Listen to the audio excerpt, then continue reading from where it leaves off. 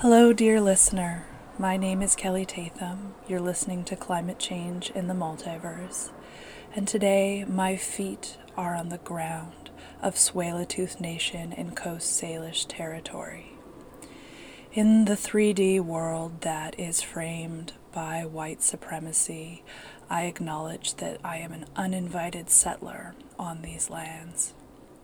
In the truth beyond truth, I recognize that I am not separate from the earth, and my intention is to speak in concert with it.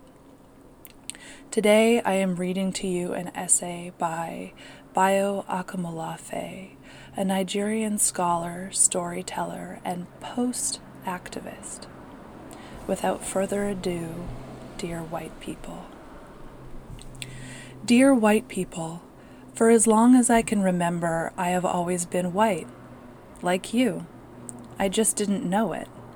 Born in the bipolar Nigerian city of soaring skyscrapers and sprawling slums, Lagos, where the sun sometimes forgot to dim its fierce heat, I grew up thinking I was black like everyone else.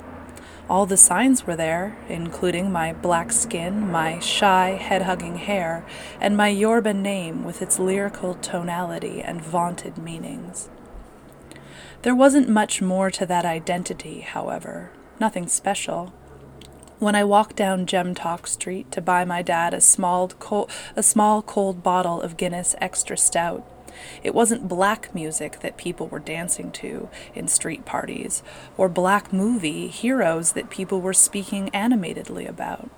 We were all bedazzled by Sylvester Stallone's Rambo, by the manner of speaking of those of us who were fortunate enough to visit your countries, and by your technological wizardry, evidenced in every gadget we owned or wanted to. At school, we watched recorded clips of BBC News videos to learn how to pronounce English words properly. "Don't open your mouth so wide," our teachers would warn, not quite living up to their own imposed standards. During Christmas, my sisters and I didn't understand why we were not allowed to hang our stockings on the front door, and cursed our misfortune when snow didn't fall like it did on TV. Even though we preferred our own food, yours never seemed to have enough seasoning or fried chunks of meat, preferred our own traditions, our elders felt kissing publicly meant you all had no proper home training, and preferred our own music, the soundtrack of our lives was the promise of traveling abroad and knowing the magic of meeting Oyinbo people and living in Oyinbo lands and living Oyinbo lives. Oyinbo, a white person or someone not distinctly African.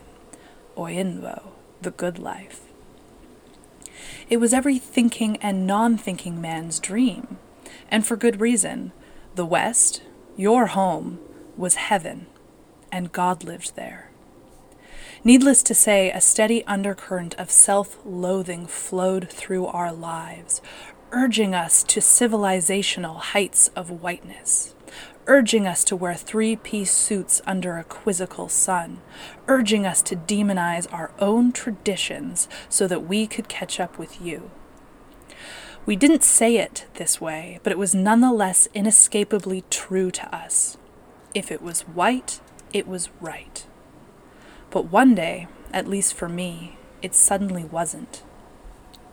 I cannot recall when this shift happened, when I discovered to my dismay that underneath my cosmetic black skin was an inner whiteness, a Trojan guest behind enemy lines. Chinua Achebe's story about Okonkwo and his tragic fight against the white invaders might have had something to do with this realization. Reading Walter Rodney's How Europe Underdeveloped Africa, learning about Mandela's struggle with apartheid, and my deepening fascination with difference and diversity certainly played no small role. Soon my entire energies were devoted to reclaiming my stolen blackness.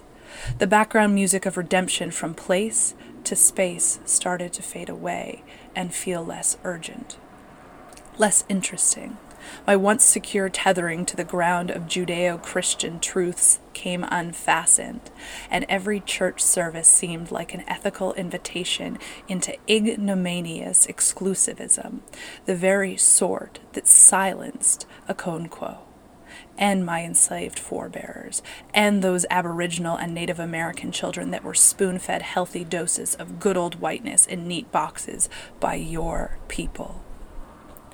I had grown to become another elite spokesman from white knowledge systems, polishing the ossified walls of the ivory tower, walking past my own people with my laudatory gowns of academic achievement, an unusual alien achievement, a house Negro. I, however, wanted to know what it felt like to be grounded in my own culture, whatever was left of it, to feel comfortable in my own flesh, to feel the whiplash against taut, black, sweaty skin, and know the ferocity of conspiring breath thick with yearning and pathos. I wanted to feel an ancestral outrage. I wanted to be angry with you for what your fathers and mothers did to our fathers and mothers. Though I didn't see it this way at the time, when I sought out Yoruba healer priests who consulted smaller gods and spoke with cowries, ram horns, and elaborate rituals, it was my way of wanting to be indigenous again. It was my silent protest against the predatory universality of the West. I would later travel the world, wear African colors, tell stories about tortoises and trickster spiders I had only learned about in libraries, and... Are you still there, white people? It won't take long now, coming to the point of that letter, this letter, that is. Hang in there.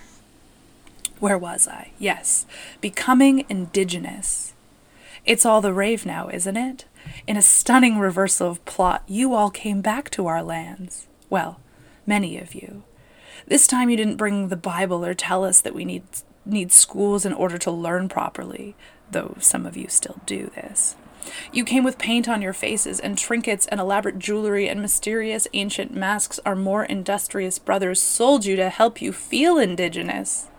In fact, it seems you are everywhere now, scouring the globe once again for a sense of home, a feeling of embodiment. In India, where I live with my Afro-Indian wife and daughter, there are so many of you here, clad in the flowing kurtas, riding scooters barefoot, greeting others with a grave and heavy namaste, offering symposiums on opening the third eye to the people who invented the concept, and flowing in and out of temples while the local folks scramble outside to erect kiosks to support, read that as extort money from, your many pilgrimages.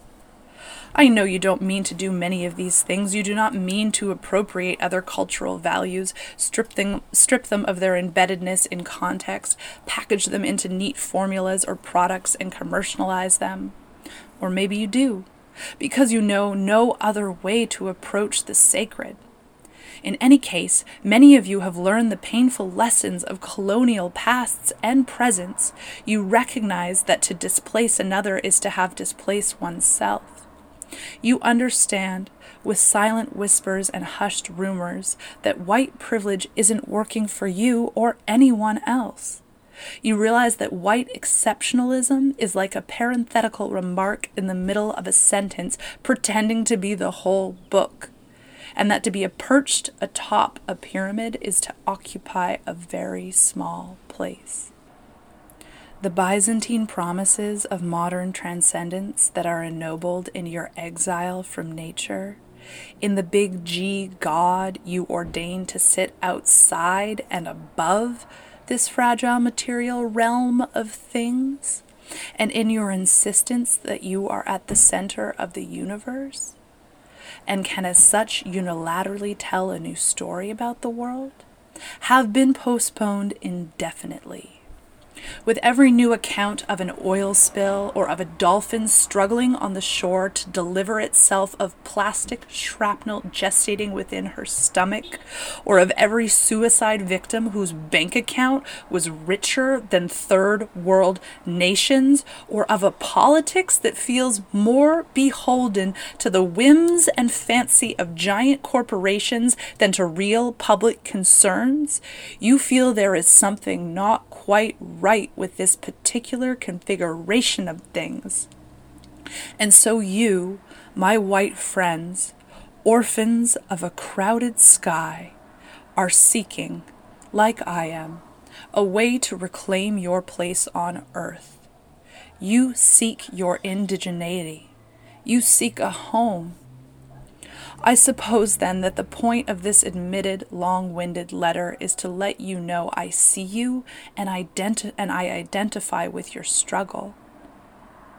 I also seek a land flowing with milk and honey and romantic glimpses of sunset and sacred laziness and meaningful work and callous skin rubbing against callous skin in ritualistic circles of co-becoming and singing plants and sighing winds and an intense smallness, the kind that relieves you of that gnawing pressure to become someone and simultaneously deepens one's appreciation of belonging. I want to grow my own food. I want to hunt a lion and speak to him before I thrust my knife deeper into his throbbing side, thanking his feline body for offering itself up for my tribe's sustenance. On the other hand, I don't. I would no sooner have a pizza that I ordered off the internet than embark on a quest to kill my own food. And while growing one's food is a revolutionary interruption of the moneyed regimes that now govern our bodily appetites, identities, desires, sexualities, and environments, there are some days when I would be happy to have a meal that was crafted in a lab. And, to be unnecessarily honest here, I have often enjoyed the chemical blandness some of you fondly call dinner. How do I balance these competing urges? Does this make me less indigenous, less original, less African, less true in my quest for decolonization? I do not know, but I do suspect that this notion of indigeneity as a fixed identity, as a static state of affairs, as something to return to, is itself a product of white frames of knowing. And by this I mean to say that no one knows what it means to become indigenous, not even the indigenous. Let me tell a short story here that might be helpful. Long ago, some of your fathers divided the world into two realms, a realm of appearance and a realm of permanence. Echoes of this radical schism at the heart of things still resonate today. We live in binaries, us versus them, language versus reality, agent versus tool, mind versus matter, self versus environment, free will versus determinism, human versus non-human, man versus woman, public versus private, consciousness versus world. Cogito ergo sum. I think, therefore I am. In the context of this bifurcation, some things came to be seen as originary or superior, and others derivative or inferior. Rumors of this grand split, this radical out-of-touchness, infiltrated almost everything, and we all became possessed with a longing for reconciliation, for embodiment, for homecomings. We hope that, like saints, when we go marching in on some distant day of personal or collective rapture, we would know things as they truly are. We would finally be in touch, and then we would be true. Indigeneity has the unfortunate dignity of bearing the weight of these civilizational and onto-epistemological expectations, as does nature. Like Enlightenment artists and theologians in their quest for pure foundations, we have learned to speak about nature as if it were an uncontested place of arrival, a place devoid of conflict, a place of psychedelic assemblages of harmonious fractals, a heaven where you might explore a verdant field of trees, bend a branch backwards, and somehow escape, by the virtue of being in heaven, the resulting backlash and scar on your skin. This nature with a halo, or nature as essentially good, blinds us to the many ways nature deconstructs itself. Just as nature is undefined and enacted, what it means to be indigenous is indeterminate and fully dependent on practices of seeing. It is perhaps easier to see now how these Euro-American ideas about returning to Eden, about bridging irreconcilable realms, and about reclaiming an original have produced an objectified notion of indigeneity that is easier to exploit or appropriate. An indigenousness that is derived from and responsive to white gentrification. In my own quest to decolonize myself and account for the trauma of my colonial heritage, I am learning some things that are probably clear enough to delineate. There is no indigenous self. I have implied this already, but it is worth repeating. Becoming indigenous cannot be about accessing some kind of ontologically pure foundation. Stripping apart successive layers of an onion will not bring you to the essence of the onion. It is also worth noting that if indigeneity is not a given or part of a binary situation, even modernity is a kind of indigeneity. Yes, the much-hated neoliberal capitalism and the techno-utopic longings for permanence, for abstraction and dominance are just as indigenous and natural as naked dances by moonlight and other such spectacular ways Hollywood likes to depict non-Western people. I might even venture to say that modernity is the indigenous practice of denying the significance of the non-human or the agental vibrancy of the world. Does this make sense to you?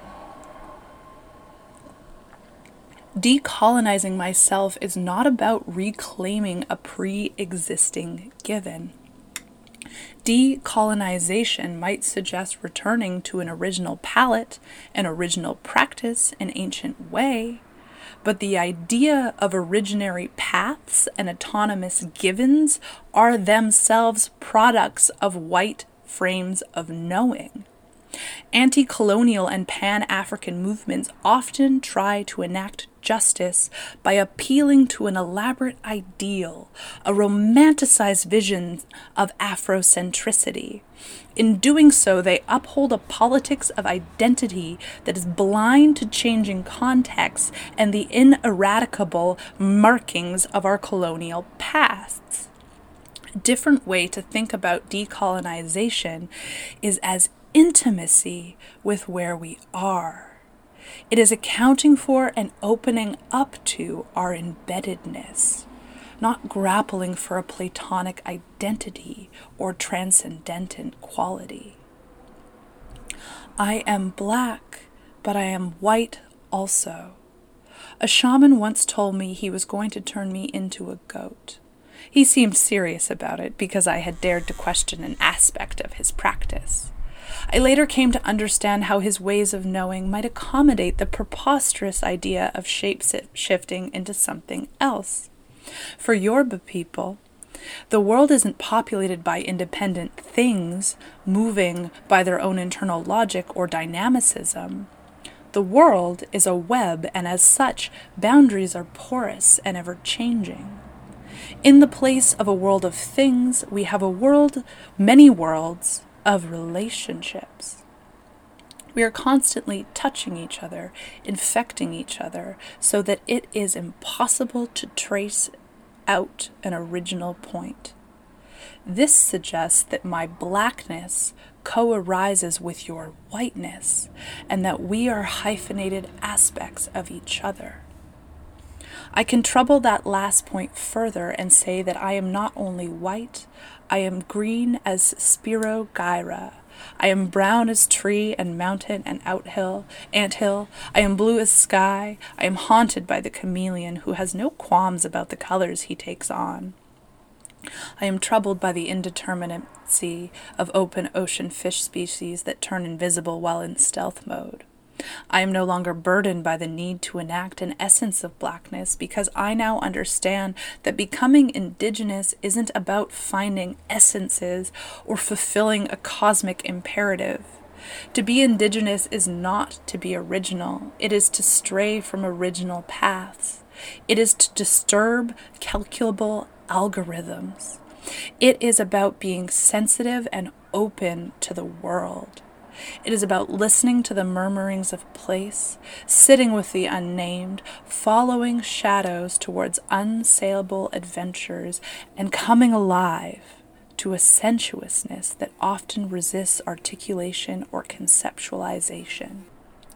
I therefore propose a series of different challenges and questions to you, my white friends, those of you who are already troubled by the politics of city and are moving towards the borderlands, those of you who feel like you've had your feet planted in mid-air and long to rest in sanctuaries of belonging, those of you who ask me when we meet, how do I become indigenous? You are already indigenous. There is no need to become indigenous. This is the narrative of gaps and distances all over again. It has become popular to think of ourselves as separate from nature. We tell stories about a stylized period in time when we were fundamentally delinked from natural temporalities, from the way the world truly is. As such, the ethical imperative of our times, you say, is to rejoin nature and in doing so become indigenous again. But this narrative suggests that this really happened and that you really are separate from the world and must return to it. Well, what if you never left? What if your bridges and rockets and buildings and roads and technology and GMOs are just another iteration of nature, albeit one which many now find troublesome? What if you are just as embedded in and dependent on land, water, and air, even though your particular enactment of indigeneity is about exteriorizing that dependence? What changes when the anxiety of arriving home or becoming indigenous is replaced with a studious slowness and curiosity about where you are? Interrogate your whiteness. We are not born, we are made and produced and fashioned by material practices, scientific discourses, economic constraints, and political frameworks. Whiteness is also made. First summoned into being by the American industry of slavery. It is often argued that slavery had no respect for color at first.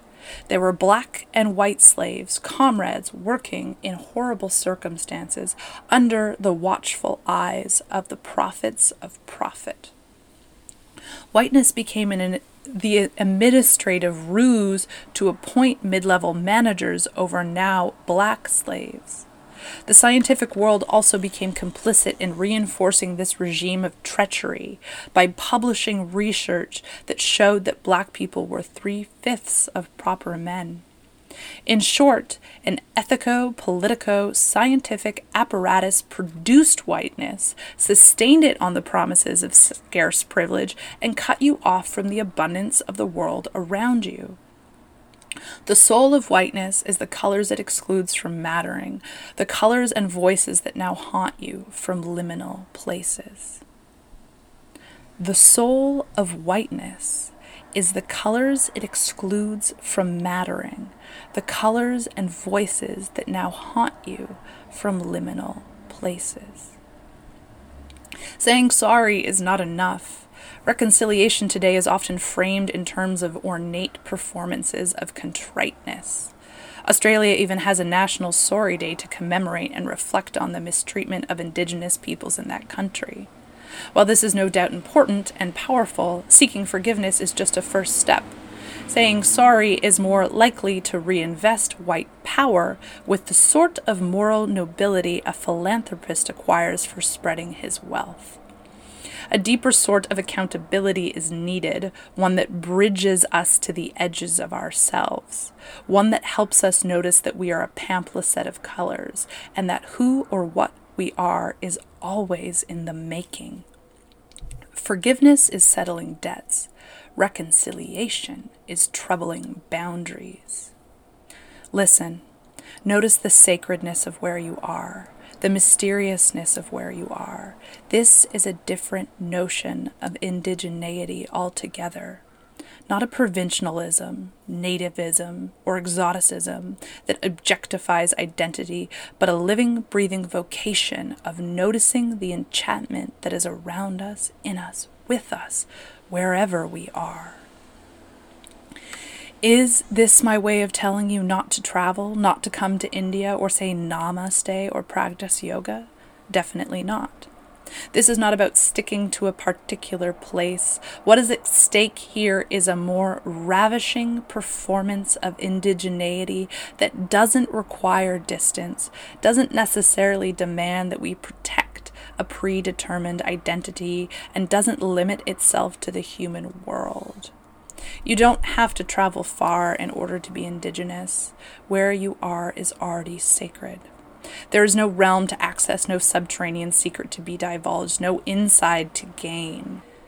In reworking whiteness, am I absolving it of responsibility and exalting it even further, in spite of its unfortunate exclusions, some of which are edifying to diversity? The answer is no. I feel that a deeper accountability and responsibility must move beyond making reparations to challenging the boundary-making practices that sustain whiteness. If we must have a politics of many streams and not just the mainstream, we must rejoin the mysterious, material unfolding of the world.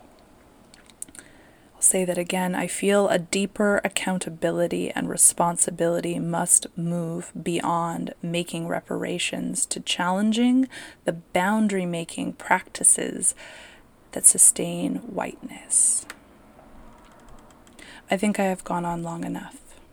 Let me close this letter by saying this, dear white people, sisters, brothers, fellow pilgrims in this unfurling saga of sound and silence.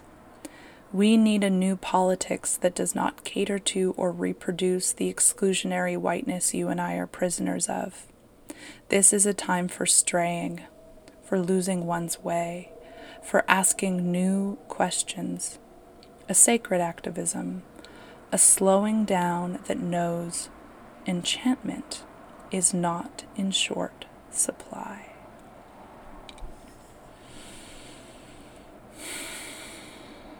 Thank you for listening. I encourage you to read and follow and find more of Bayo Akomolafe's work. He is a genius, though he would hate that word, so let's not use it. A true fugitive and a true elder and an inspiration. Again, thank you for listening, and I'm wishing you a beautiful day.